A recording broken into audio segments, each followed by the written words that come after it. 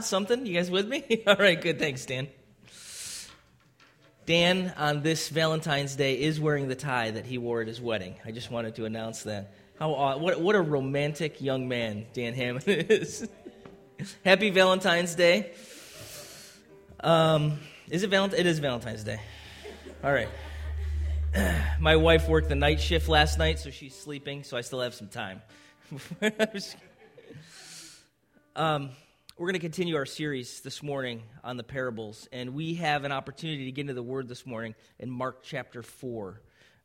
So let's go there right now and read that together. Mark chapter 4, verses 26 through 34. And I'm excited to be with you this morning and get into the Word. I love this. I love our church. I love this family, and it's just such a good thing for us to be together, to worship like we just did as a corporate body, and to read the Word together and to hear from God and what He says in His Word to us. I don't think I can overstate what a great opportunity that is for us, and I hope that you feel the same. Mark chapter 4, verses 26 through 34.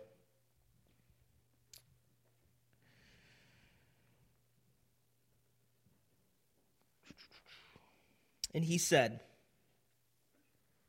Jesus, the kingdom of God is as if a man should scatter seed on the ground. He sleeps and rises night and day, and the seed sprouts and grows. He knows not how. The earth produces by itself first the blade, then the ear, then the full grain in the ear. But when the grain is ripe, at once he puts in the sickle because the harvest has come. And he said, with what can we compare the kingdom of God? Or what parable shall we use for it? It is like a grain of mustard seed, which, when sown on the ground, is the smallest of all seeds on the earth. Yet when it is sown, it grows up and becomes larger than all the garden plants and puts out large branches so that the birds of the air can make nests in its shade. With many such parables he spoke the word to them as they were able to hear it. He did not speak to them without a parable, but privately to his own disciples he explained everything. It's the word of God. Amen. Let's pray. God, I just pray that you would do what you do in your word as you speak to our hearts, as you bring about your kingdom in us, in our lives, in our communities, in our families. We look to you this morning to illuminate to us what your word is saying to us, how it is we're to think about you, how it is we are to know you, how it is we are to go forward in what you've called us to do.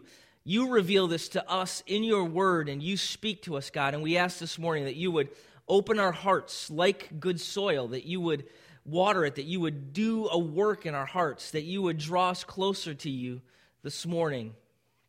We trust you for what you're going to do in this place. In Jesus' name, everybody said, amen. So we had put together some old family videos that I think back in the day were on like the old camera with the tape, right? And just recently, the Palm Quarter, whatever it was. So just recently, my mother took all these old tapes without us knowing it, and she went somewhere like Industrial Color Labs or something, and she had them thrown on a DVD because that's the only way we could watch it at this point. And we had this incredible time hanging out at our house, throwing all these old DVDs on. And I realized a couple of things in watching these old family. How many of you guys have ever done this before? It's a good time to go back and watch this stuff. I realized a couple of things. First of all, Sophia, our first child, who is about to turn 15 in May, her entire first year of life was on camera. Like, is anybody else understand what I'm saying. Like, she was the firstborn. She was the first Cali girl in like 40 years. And every move she made from the moment she sucked her first breath of oxygen, at least 3 or 4 people were standing around her at the ready with a video camera. Her whole life was a movie, and I don't know, that may have some bearing on how expressive she is today in life, but she was filmed her entire life. But the other thing that really dawned on me in watching these videos, Aiden, you were there too, buddy, is it seems like overnight, my little kids that were babies and like in the larva stage, you guys remember that? Some of you that have kids, just no neck and they just poop and little babies. It seems like overnight, she's a young woman. Aiden's turning into a teenager. Nathan is 8 years old and crazy. It seems like I went to sleep and woke up and everything changed. Anybody else feel like that?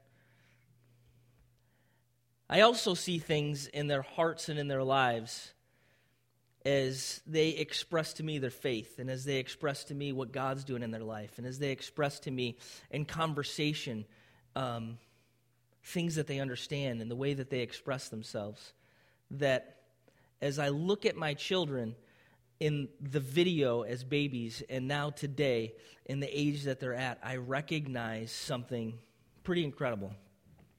God did that.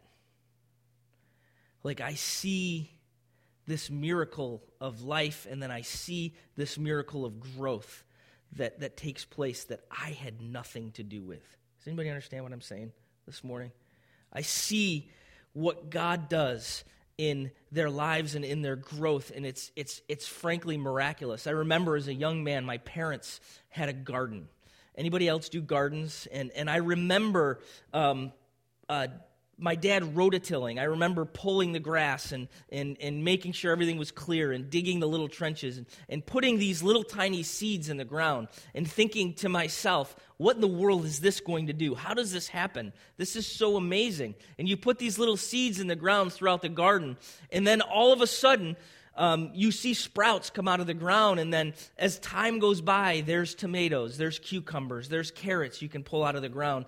And you go to sleep, and you wake up, and you work, and then you go to sleep, and you wake up, and something happens that you had no hand in. Something happens that you didn't really do. It was all within that seed and the watering, and somehow God brought forth something that you get to eat. Isn't it amazing? And I remember as a kid thinking, holy cow, how did this little seed turn into these carrots? And we used to just rip the carrots out of the ground. I don't even know if we sprayed them with the hose. And you just start eating them, right? Yeah. Today we would like hand sanitize everybody and wash them down. And as you see this miracle, you begin, as you think about it, to recognize that there's something happening that is beyond what you're capable of doing, beyond what you're capable of accomplishing. I tried this later on in life to do a garden, and it's a lot of work. Like, as an adult, I was like, all right, I want to do that. I want my own vegetables. I want some tomatoes, some cucumbers. And so I rototilled, and we had a little patch, and we planted some seeds. And I got to be honest with you, the amount of work that it took to accomplish that, at the end of the day, when the tomatoes came and the cucumbers came and the carrots came, it was neat. It was like, yeah, this is awesome. It's fresh. We'll make a salad. And the whole time I'm thinking, I could have just went to Wegmans, man. Like, this is... And as God expresses, as Jesus in this parable expresses, what he's explaining to his disciples is the kingdom of God. He's talking about the kingdom of God. We see an incredible principle here. We see something that God is expressing to us in this parable, in this story, as he talks about the seed or the sower that wakes up and he casts the seed and he sows it and he goes to sleep and he gets up and he works and he goes to sleep. And when he wakes up, there's the sprout and then the stalk, and then all of a sudden there's what it is he had planted has come into existence. And then Jesus goes on to talk about the mustard seed and what that turns into. And what we see is God is explaining to us what he's attempting to describe to his disciples is the kingdom of God. What is the kingdom of God? I tell you what it's not. I know when we think of the kingdom of God here, as we live, as we're in the midst of a presidential election, right? We think of, democracy. We think of our American kind of sense of pulling yourself up by your bootstraps and working. But the kingdom of God is different. The kingdom of God, Jesus is king. Amen? Jesus is king, and in the kingdom of God, God is sovereign. This is a kingdom where he is sovereign and where he rules and where he reigns and where he orchestrates what happens in his kingdom. And so as Jesus is describing to his disciples, what is the kingdom of God? What is it like? What does it look like? We have to recognize in our mindset that the kingdom of God is in the kingdom of God, God is sovereign. Because I think our tendency is to be self-saving, isn't it? Come on. Our tendency and our mindset is to be self-saving. The way that we, in our American-soaked mindset, nothing wrong with it in the sense of politics, but in the sense of the kingdom of God, in the sense of where our eternity lies, in the sense of what God is doing in his kingdom, in his body, in his church, and how it is to go forward. Many times our mindset reflects our secular political American mindset of self-saving, self-working, self-doing. And what God is saying to us in his word through this parable is that in the kingdom of God, God is sovereign. Yes, you are active, you're not passive. But at the end of the day, the kingdom of God goes forward because God does it. Amen? Because God brings the increase. Because God does what only God can do.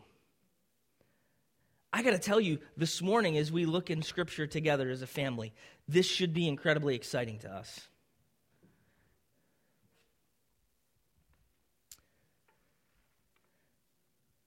We're used to a system of freedom and individualism, but when speaking of the kingdom of God, there's really nothing further from the truth. God is sovereign in his kingdom. And how is his kingdom brought about? I got to tell you, I remember being a young man, actually very young, about 7 or 8 years old. And I was sitting in the Baldwinsville Wesleyan Church. And I heard a man standing at the front of this church that we went to when I was a child, preaching the gospel of Jesus Christ. And something began to echo in my chest. Anybody ever felt that? Something began to resonate in me as a young boy that I could not explain. But as this pastor said, if you want to receive Jesus as your Savior, I want you to stand up and walk to the front. And I remember as clear as day, standing here in front of you this morning, that there was no other option but for me to stand up. I stood up and I began to shuffle myself past my parents, and I don't know what my mom and dad did or my brother, but I walked to the front of that church, the first one. I don't even think he finished getting the words out of his mouth. And I walked down the center of that church, and I knelt down at the altar. I don't even know why I knew to do that. And I received Jesus as my Savior. And as life went on, I know moments of knuckleheadedness, moments of doing my own thing, moments of going my own way. But in my heart and in my mind, something was growing, something throughout my life. And it's amazing. Isn't it amazing? I hope it is for you too. As you look hindsight, as you look 2020 back at your life, you can begin to see the orchestrating of God and his work in your life. Does anybody else relate to that this morning? And there's just been these like Joshua putting the stones in the middle of the river kind of moments, these like milestone moments where I can see God's hand in my life. As a teenager, listening to Wendell Smith preach about preach about the gospel of Jesus Christ and the impact that had on my life. As a youth pastor, pulled me into the office and looked at me in the midst of my rebellion and in the midst of my rejection of God and said, if you're a friend of the world, you're an enemy of God. God's calling you to follow him. And at 15 years old, thinking, this is all I can do, as God began to resonate in my heart and grow within me. Remember a man, old man, pulling me to the front of a congregation and sticking his hand on my head and saying, God's called you to preach the word of God, when I was 16 years old, and feeling God speaking directly to me.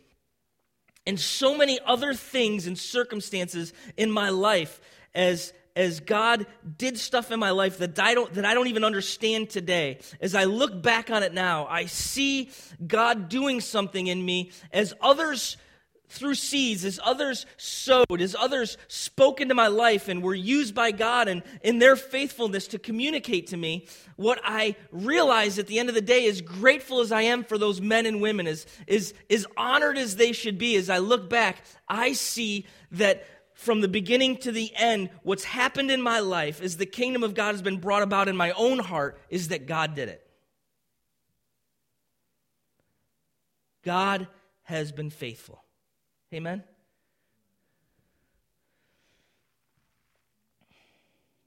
Go with me to 1 Corinthians chapter 3, where we see another agricultural reference that I don't think in the scope of Mark chapter 4 we can escape. And I don't know that Paul knew of this parable as he wrote 1 Corinthians 3, but it's very similar. And in 1 Corinthians chapter 3, verses 5 through 9, Paul says this as he's addressing an issue in the church. Now, here's the issue that Paul's addressing. Paul's addressing the reality that Apollos is very popular, and Cephas is very popular, and he is very popular as leaders in the church and in the body of Christ. And I don't see this problem at all in our church. So I'm not addressing the same problem that Paul is in this passage, but we see the way Paul uses this metaphor to address this problem in the church. He looks and he says, what then is Apollos? What is Paul? Servants through whom you believed, as the Lord assigned to each.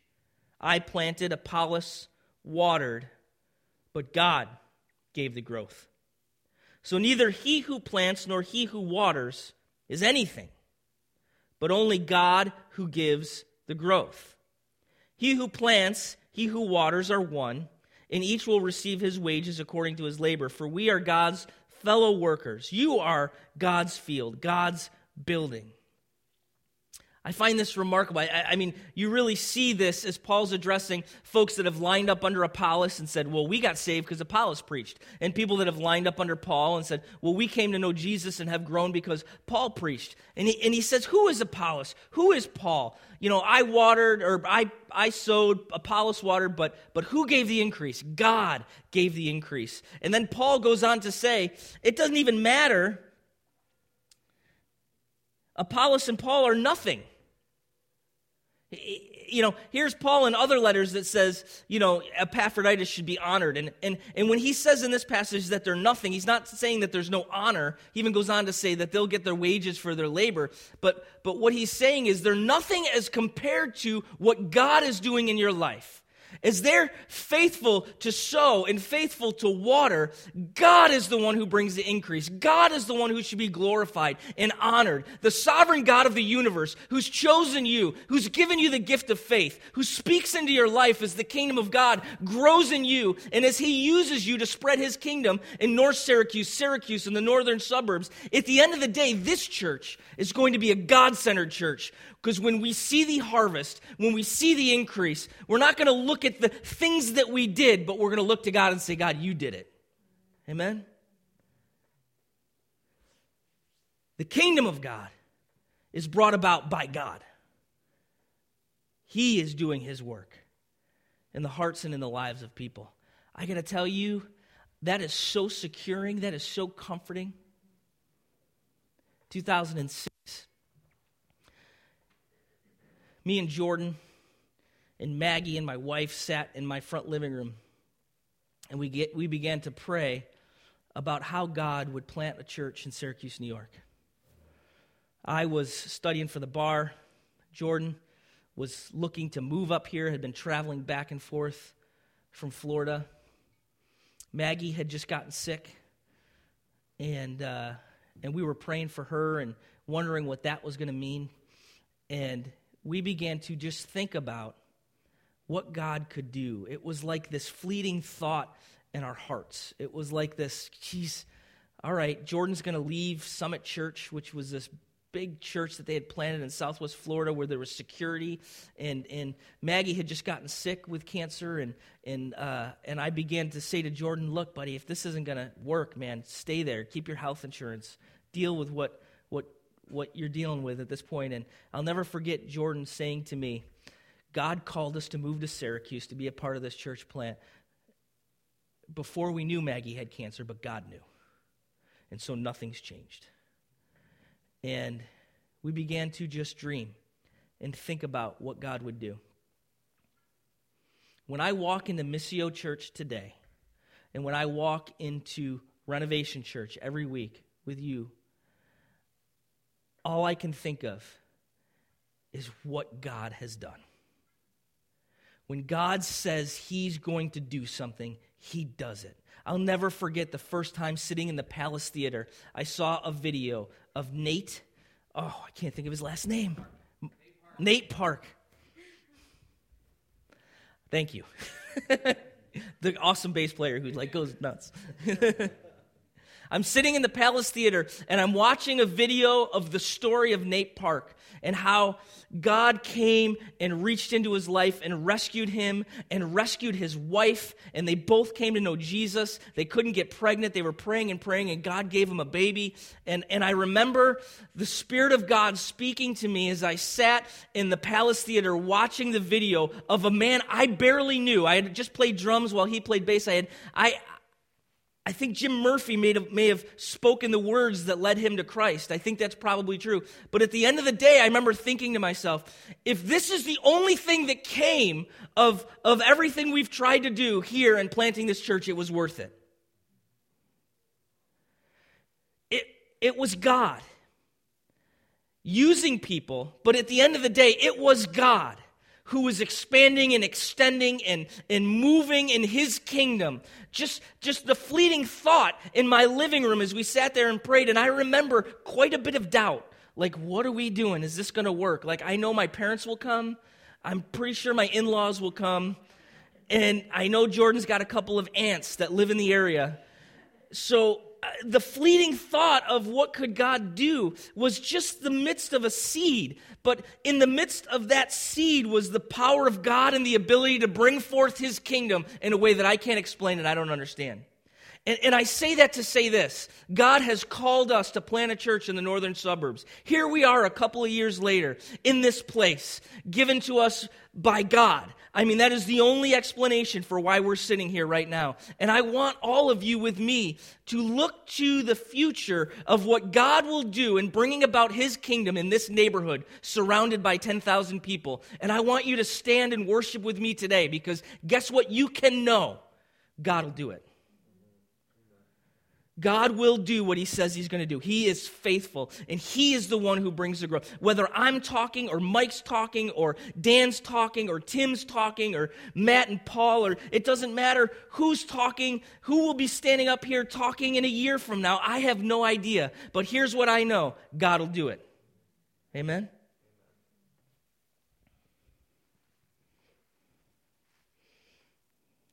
So I want to ask you a couple of questions. One of the things we recognize from this passage is that in seed time and harvest, both of those are the work of God. And you can trust him. And so I want to ask you that question. Do you trust him this morning? I mean, we can speak on a couple of levels of the kingdom of God here. We can speak in terms of God bringing about his kingdom corporately. And then I want to take a moment with you this morning and get a little introspective. Take a look in your own heart. Take a look into your own life. And ask yourself this question. Do you trust him? Do you trust him this morning? That he who began a good work in you, he is going to complete it. Amen? Now, we recognize that from this passage, it's about God. We are to be God-centered. It is about what he does. But I want you to recognize something in this. As I talked about how I would rather buy my tomatoes and my cucumbers at Wegmans than plant a garden, we're not passive, are we, in this scenario? There is activity. There is stuff that we get up every day like the farmer in Mark chapter 4, and then we go to bed, and we recognize that God brings the increase, but he's called us to be a part of what he's doing in his kingdom. Isn't that exciting? You get to be a part of it. You get to live your life for God, that God gets to spend your life like currency, building his kingdom in this place. What else are you doing? I mean, let's think about the kingdom of God as opposed to our own kingdom. As we recognize that the gospel of grace in our lives is the kingdom of God in the context of Scripture, how Jesus has come, how justice was served on him for us in our place, and his mercy and his grace has saved us in a way that we could never earn it, we could never accomplish it, but we rely on him, and we're not self-saving people. That's what brings someone to hell, is the thought that they could save themselves. But we are wholly reliant on the grace of God as God has given us a gift of faith and how his grace has saved us.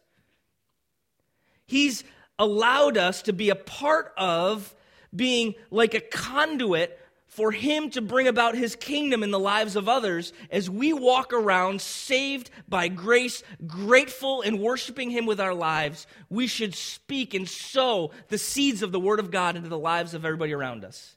Amen? That's what he's called us to do. He's called us to worshipfully with our lives of gratefulness towards what he's done as he's brought about the kingdom in our hearts, to sow seeds into the lives of others. And here's what you can know as you trust the God who brings the increase, what you can know when you lay your head on your pillow at night, as you pray for your family, as you pray for your friends, as you pray for your coworkers, as you pray that God would do more in your own heart and bring about his kingdom in your own heart, you can know he's faithful. Amen?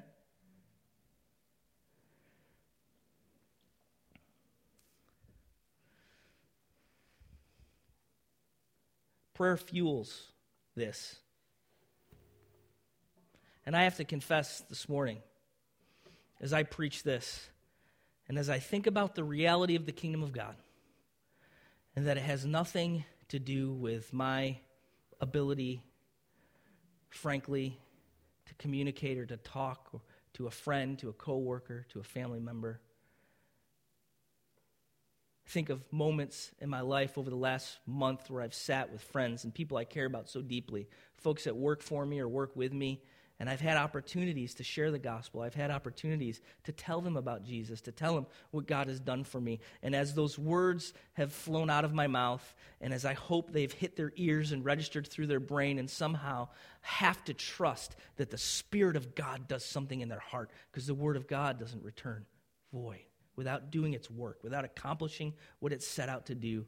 When I lay my head down at night and go to sleep, I have to recognize that I may not see the fruit, I may not put the sickle to that harvest, but what God does in the lives of somebody is something that God does. Amen? And I can know and I can trust that as I sow, God will bring the increase. God will do what he said he's going to do in those that he's chosen. Amen?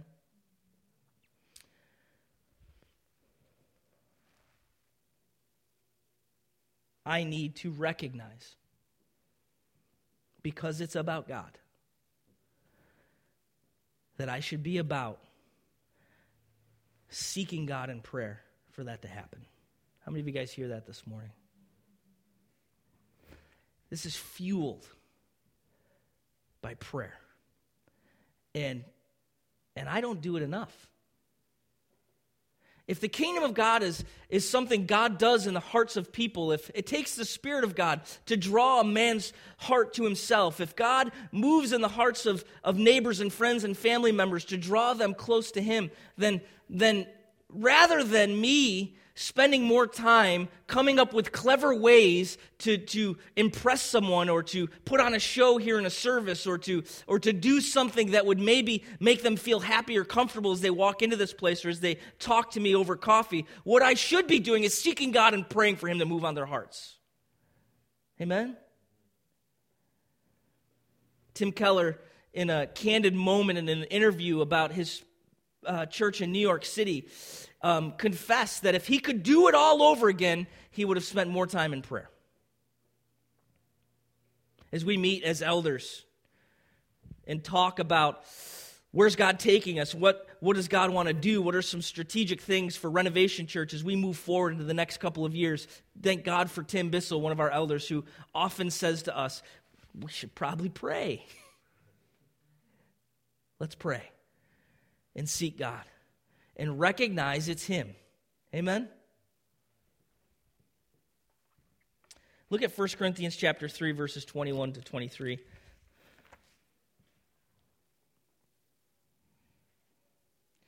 So let no one boast in men, for all things are yours. Whether Paul or Apollos or Cephas or the world of life or death or the present or the future, all are yours, and you are Christ's, and Christ is God's. So that no one should boast. It's about him. This mustard seed that grows because God makes it grow. These stalks or vegetables or whatever it is the sower is sowing in Mark chapter 4, it grows because God causes it to grow. At the end of the day, this parable is about one thing. The kingdom of God is brought about by God. That God does it. As we are active in our sowing, as we are active in our speaking the word of God, it's not about us. It's not about people knowing our name. It's not about people saying, wow, that guy's a good preacher, or they're great worship leaders, or this is a cool church. It's really not about any of that. At the end of the day, this is to be a God-centered church, because we recognize in Scripture, through this parable and through hundreds of other verses, that at the end of the day, it is God who does what he said he's going to do. It is God who deserves the worship. It is God who deserves the praise. And if you are nervous or confused or anxious about where your life is going or where the life of your friends or your family are going in terms of the kingdom of God, you can trust him this morning. Amen? You can trust him. God is faithful to do what he said he's going to do. When you as the sower lay your head down on your pillow at night, you can know that something's happening under the dirt that you have nothing to do with. God's doing it. And when you wake up, it's going to be there. Romans 8 talks about our hope. I had an opportunity, and I'll close with this. I had an opportunity, I don't know if opportunity is the right word, to preach at a young man's funeral this month, who I loved. He's a great, great man. And he died at 30 years old. And I couldn't escape Romans chapter 8. And what I recognized in that passage about the gospel of Jesus Christ and love that we could never be separated from is I recognized our hope. And I found in the midst of studying that and preparing to try to talk about this person's life and death and our not understanding it, what I found in that passage is similar to what this sower, this farmer, understood when he went to sleep at night after sowing his seed. Is that the word hope in the Bible isn't like the way we use it today. Like, I hope that it gets warmer today, or I hope it doesn't rain, or I hope that I get a parking spot, or, I hope Trisha cooks something when I get home. Like, it's it's different. The biblical word for hope, as we see our hope in Romans chapter 8, and as we see it depicted in this story when the farmer goes to sleep at night, isn't some fleeting hope that I just hope that happens. But what it is in Scripture is it's a confident expectation that God will do. It's a certainty that God will do what he said he's going to do. Our hope in the kingdom of God coming and Jesus doing everything he's declared, our hope in God is not just a hope like we say hope. It's the biblical word for hope that is a certainty. Do you guys hear that this morning? It is a certainty. It is a confident expectation of what is to come. I know that my friend Ryan, not on the basis of anything he had done, when he died, stepped into the presence of God. That is not just a fleeting hope. That is my confident expectation of certainty because it's not based on Ryan. It's based on what God did for him. Amen? D.A. Carson tells a story. I emailed to Dan and a couple other guys, and I'm probably not going to say it right because I haven't watched it in a while, but he talks about two Jewish men talking in the time of the Passover. You know, Tom and George, he said. I think those were the names, very Jewish names. And they said, man, what's going to happen tonight?